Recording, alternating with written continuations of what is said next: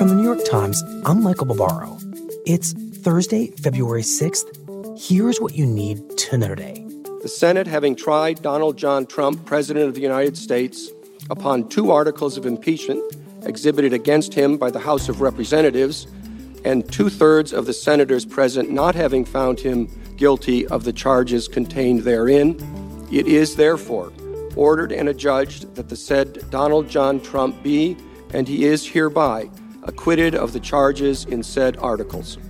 On Wednesday, a divided United States Senate voted to acquit President Trump on 2 charges of abusing power and obstructing Congress, bringing to an end a months-long impeachment process. I knew from the outset that being tasked with judging the president, the leader of my own party, would be the most difficult decision I have ever faced. I was not wrong. A single senator, Republican Mitt Romney of Utah, broke with his party to vote to convict Trump of abusing his power. Corrupting an election to keep oneself in office is perhaps the most abusive and destructive violation of one's oath of office that I can imagine.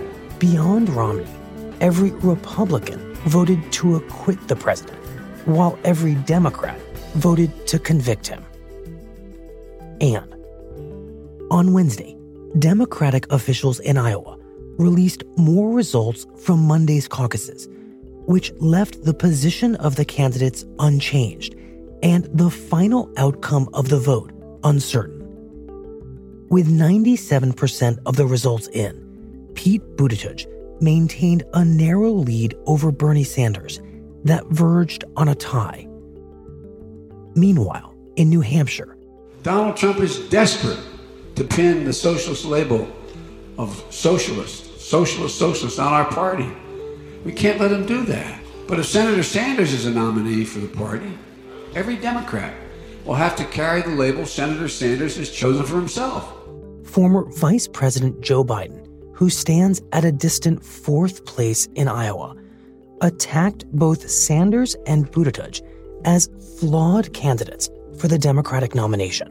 I have great respect for Mayor Pete and his service to this nation, but I do believe it's a risk, to be just straight up with you, for this party to nominate someone who's never held an office higher than mayor of a town of 100,000 people in Indiana. I do believe it's a risk. That's it for today. I'm Michael Barbaro. See you tomorrow.